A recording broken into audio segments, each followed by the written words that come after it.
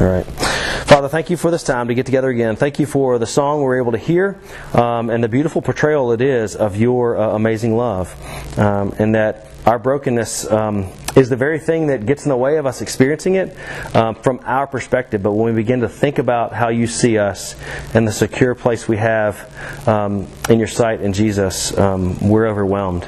We're met with this reckless love that it never changes, regardless of what we may throw at it or what questions we may have. We thank you for that incredible security and peace we have in Jesus. Help us to see today kind of how we get in our own way to experience and rest in your love. In Jesus' name, amen. So we looked at this passage yesterday from Zephaniah chapter 3, and we read it as this kind of crown, just this amazing picture of God's love. We talked about how 3 chapters in Zephaniah, and here towards the end he starts to say these amazing things that blow us away, and that the original audience would have been just stunned, especially what they had just heard, but also what they knew of God, or what they thought they knew of God. The Lord God is in your midst, remember, and that would have been like, oh no, God's here, That would have been frightening for them. But no, He's not there. He is a mighty one, but He's there to save them. He wants to seek their flourishing. He wants to help and secure them. He's rejoicing over them with gladness. He sees them as His prize. He wants to quiet them with His love. All of the stirring in our hearts and our foolishness and our chasing after other loves. And we're trying so much to find peace and rest. And He's saying, my love, I want to quiet you. If you could know my love and rest in it, there can be a stillness. This exulting of you with loud singing. We talked about a little bit about what that means. So that's an incredible picture. But so why is this amazing promise? Why is this so amazing? Well, the context here, and this is a quote from a book that I'll read a little bit more about in a second. But it said Zephaniah is not writing to the noble, but the nincompoops. We don't use that word much, but I love it. We could see that and think, oh, this is one of those verses where God's talking about like the guys who were the good guys. That they these were the ones that were sort of getting it right? But there are none of those people in the Bible. He was writing to nincompoops. Those who deserve the judgment God had become the recipients of His delight. Deserved judgment had become the recipients of His delight. He doesn't just tolerate forgiven sinners. We who have trusted Christ fill His heart with gladness. He hasn't just made room for us in heaven. He has made room for us in His joyful heart. It's not about just kind of getting you into a certain place where He can call you if He needs. This is the amazingness of God and His love. He wants each and every one of His people in Jesus. He has the capacity to have a direct, individual, loving relationship with you in His own heart because He is God. This is another little bit of context for us. Oh, I did it again. Every single time I forget to mark my place. Page 29. There we go.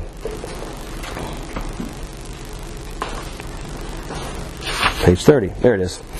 So again, this is about the context of Zephaniah that leading up to that passage. The perfections of God were on a collision course with the putrefactions of men. It's a great word, putrefaction. Some of you guys have little brothers and your putrefaction bothers me. This grossness, this brokenness, this complete mess. Before there would be any singing, shouting, and dancing for joy in the house of God, a certain question had to be dealt with. How can a people who are seeking joy, community, and meaning from sources other than God expect to have fellowship with this holy God? This holy God who is attended by face-covered angels declaring over and over and over in heaven, even now, Holy, holy, holy is the Lord God Almighty. See, in Zephaniah's day, God's people were living a lot like us, like morons among morons. Ever since the death of good King Hezekiah, who was one of the decent kings, he certainly wasn't perfect. There were a lot of foolish kings who led God's people astray. After King Hezekiah died, Judah and her capital city Jerusalem had been in a spiritual decline. Taking their cue from the surrounding nations, a lot like you and I, taking our cues for where rest and peace and hope and joy is found. Looks, coolness, humor, accolades, stuff, all those kind of things. So we're a lot like them. Taking their cue from the surrounding nations, the surrounding culture, their worship of the one true God had become mere lip service. They knew a lot of the words. They knew the history. They knew about their forefathers. They knew about this God of Abraham, God of Jacob. They knew the story. They knew lots of the law. These were people who kind of going to church was part of their kind of cultural experience, so to speak. However, lesser gods had captured their imagination and hearts. Again, they were chasing after. They knew of this love of God, this God who's been pursuing a people unto Himself. But they had been wooed, and they're chasing after lesser gods, these things like status and stuff. See, God, evermore the righteous judge of all the nations and the jealous lover of His people, made His intentions quite clear for 2.5 of Zephaniah's 3 chapters. Cosmic judgment is coming.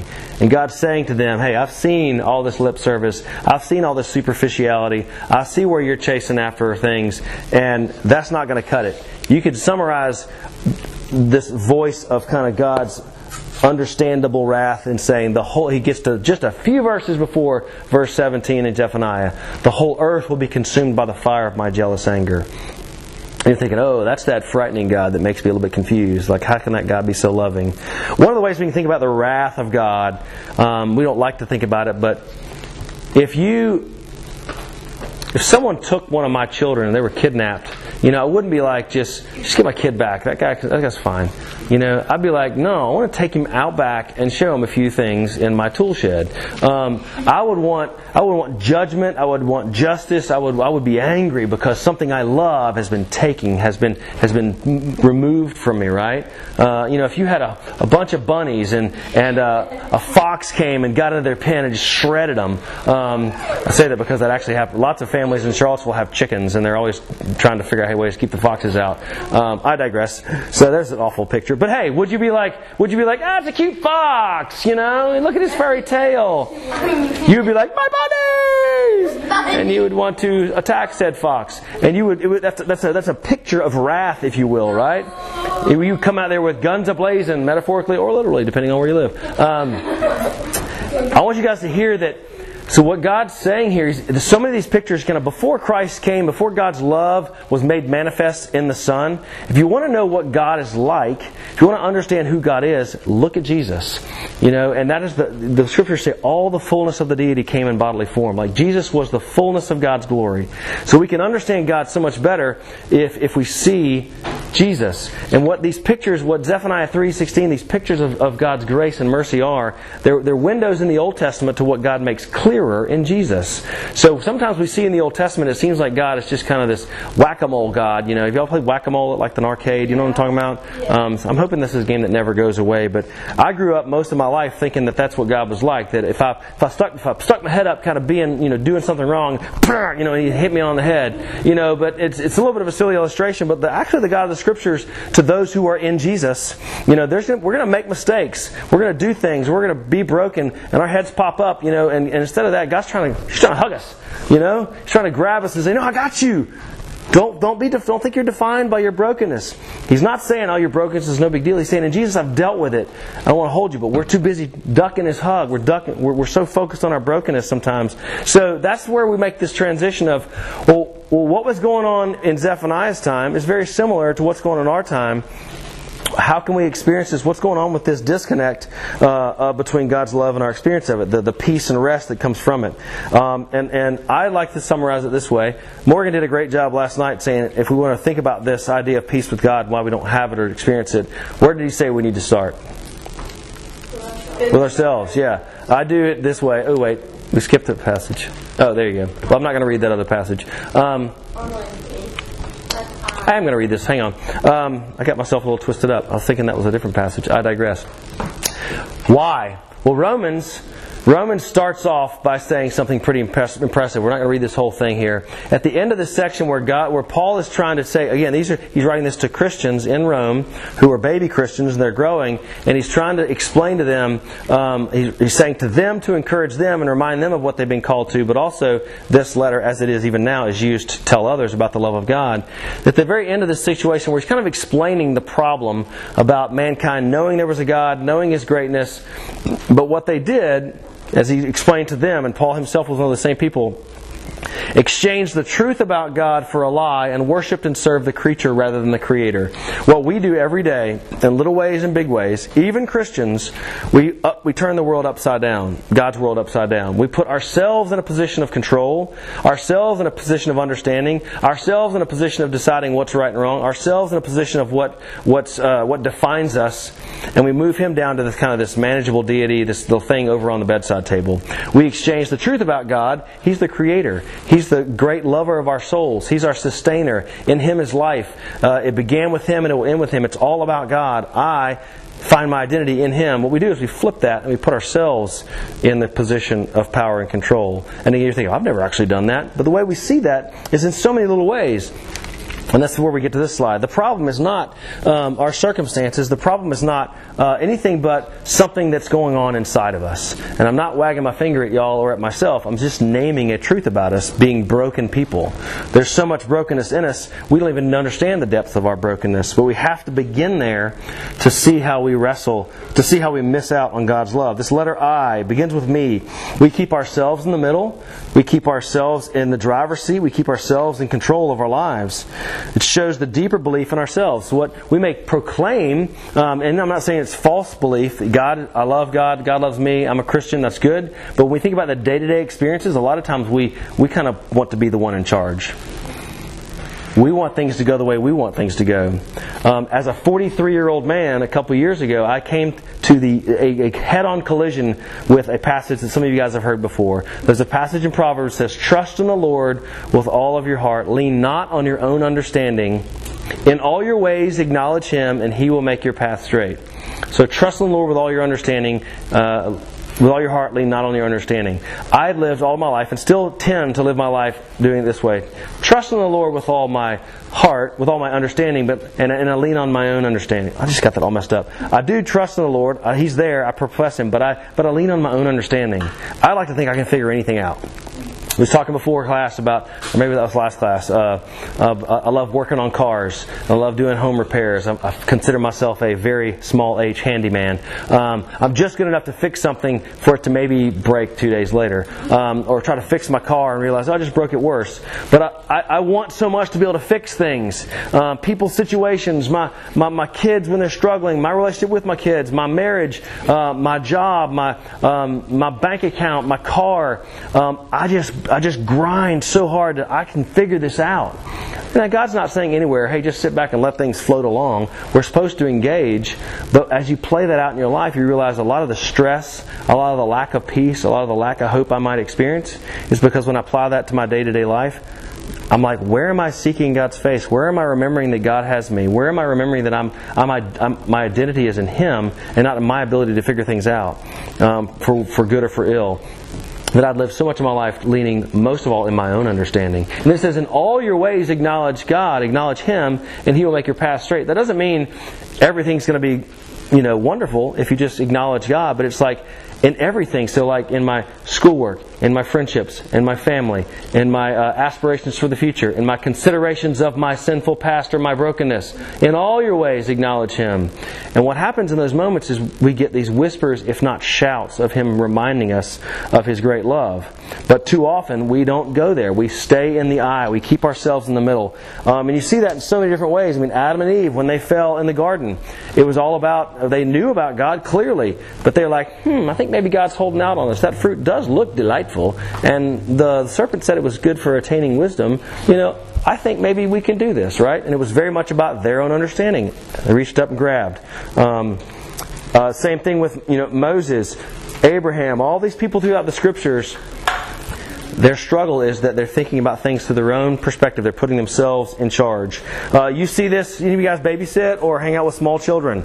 You may recognize, if you put a couple of small children, like little toddlers, in a room with some toys or whatever, usually what happens is the one who can talk a little bit is like, "Hello, Susie, there are only 3 toys. I would love for you to play with them. Have them all you want. I want to find joy in your happiness." No, they're like, "Mine!" They're grabbing them and it becomes like this. "No, I wanted to play with that. Me too."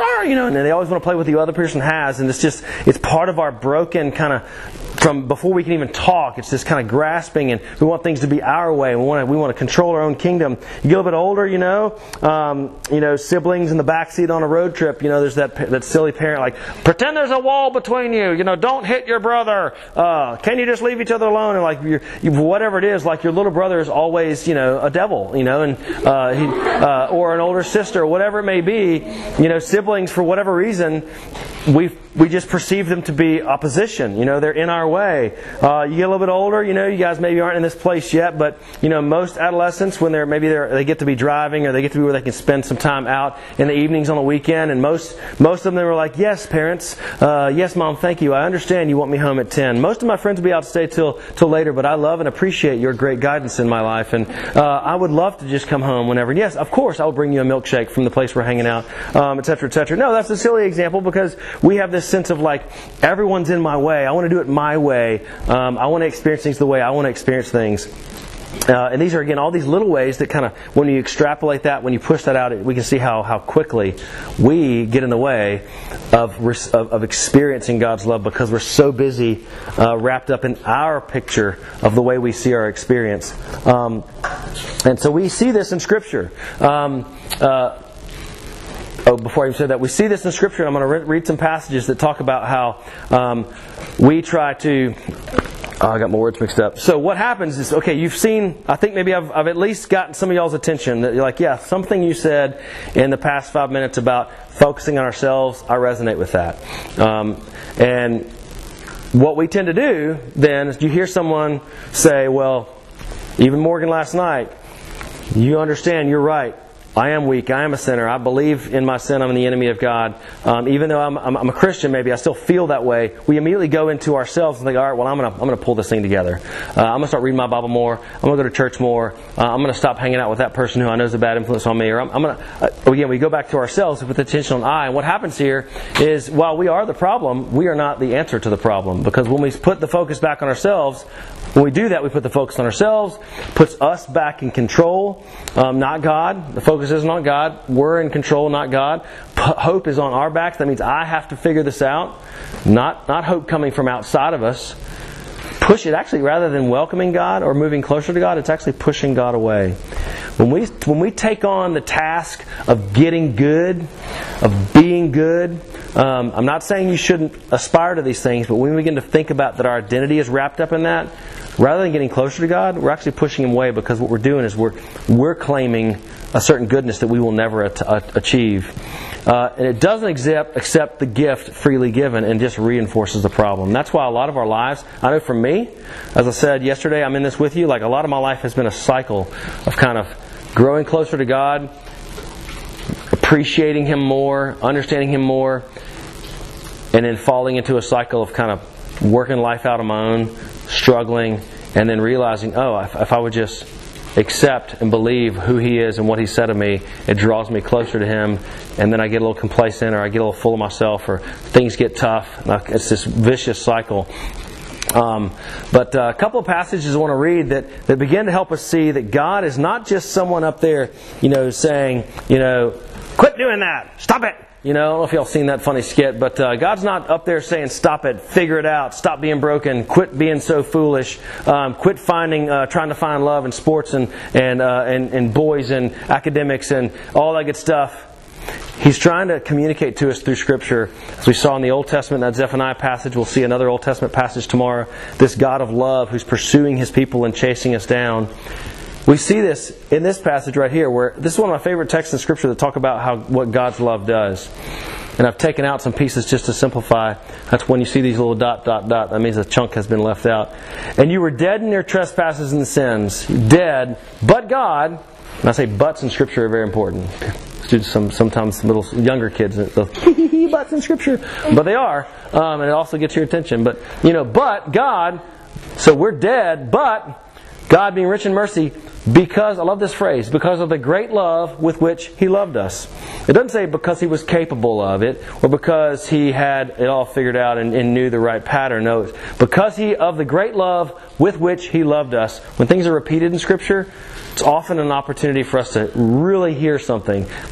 Because of His love, even when we were dead, we were made alive with Christ. like the same life that is in Jesus, the perfect man, the God in man. That's the same kind of life we have in Him because of His love. By grace you've been saved. A lot of you guys have heard this verse. By grace you have been saved through faith. It's not your own doing. It's not from you figuring it out. It's not from you getting broken. It's straight up here. The gift of God. The gift of God. This idea of God's love is always coming in a gift. Another passage here that just hits this idea of free gift, free gift, free gift. But the free gift is not like the trespass. This is a comparison between Adam and his trespass, his brokenness, his sin, which brought death to all man, and Jesus in His perfect righteousness, His free gift of His life, death, and resurrection, and how it affects everybody. The free gift is not like the trespass. For if many died through the one man's trespass, Adam, much more have the grace of God and the free gift, that's 2 times free gift, by the grace that of the one man, Jesus Christ, abounded for many. And the free gift is not like the result of that one man's sin. For the judgment following one trespass brought condemnation. We are, like he said last night, in our sin, because of the fall, passed on to us, we are broken, separated from God. Condemnation, but the free gift, 4th time, following many trespasses brought justification, made us right with God. Justification. We are of a new status, not guilty.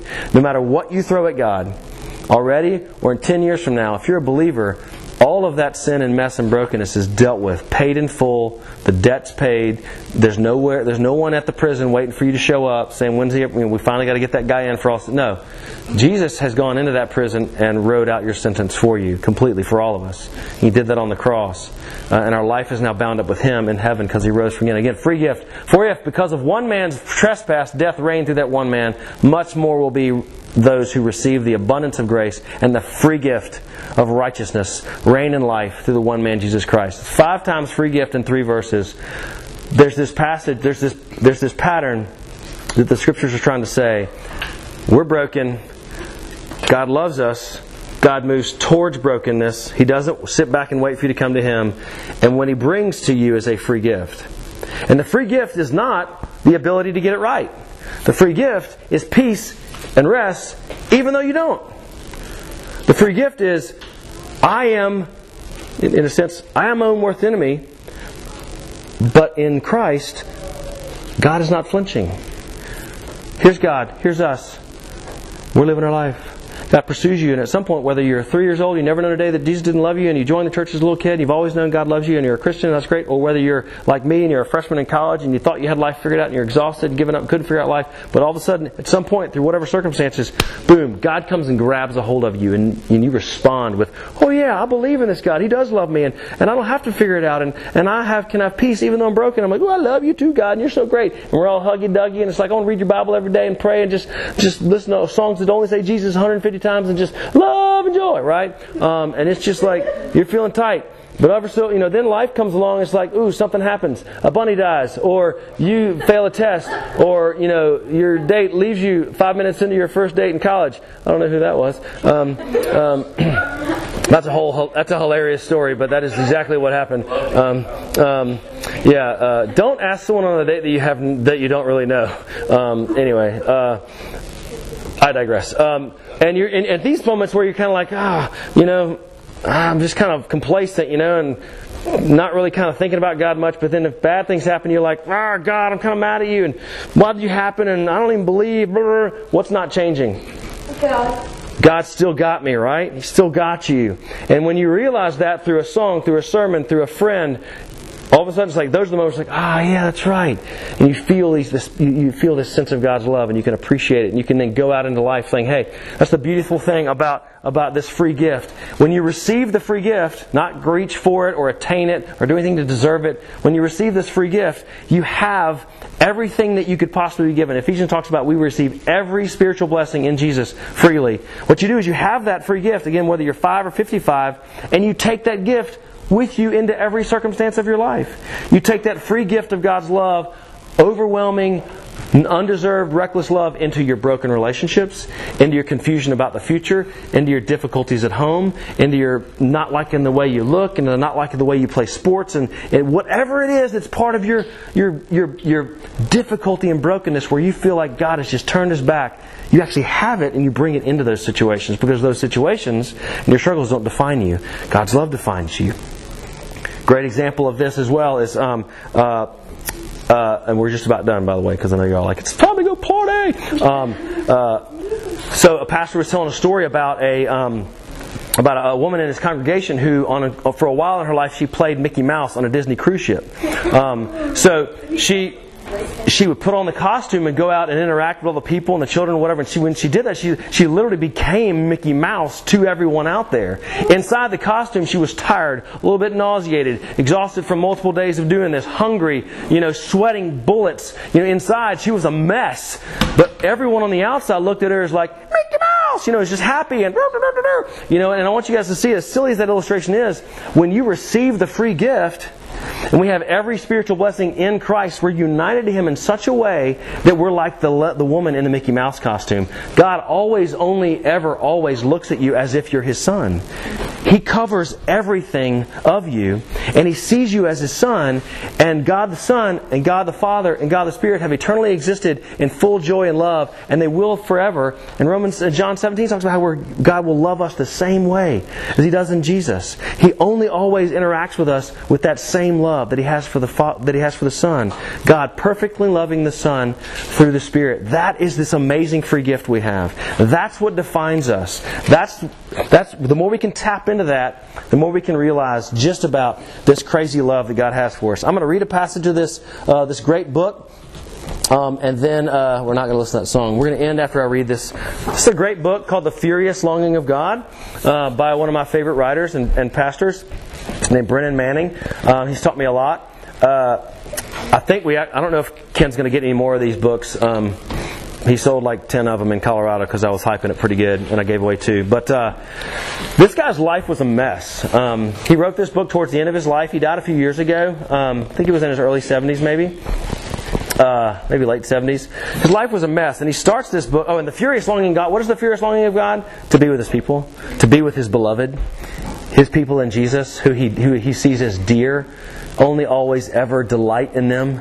He sings over them with rejoicing and gladness. That's His. It's not furious of anger. Furious here is this word of full of energy, full of power and zeal. He describes it early in the book about a storm that came up and was tossing this huge boat he was on around like it was a toy. When you look up the word furious, it's not always about anger. So that's this picture of this furious longing. But he starts this book with this really, really, I think, potent set of phrases. It says, I'm Brennan. I'm an alcoholic. How I got there, why I left, why I went back is the story of my life. But it's not the whole story. I'm Brennan. I'm a Catholic. How I got there, why I left there, why I went back is also the story of my life. But it is not the whole story. I'm Brennan.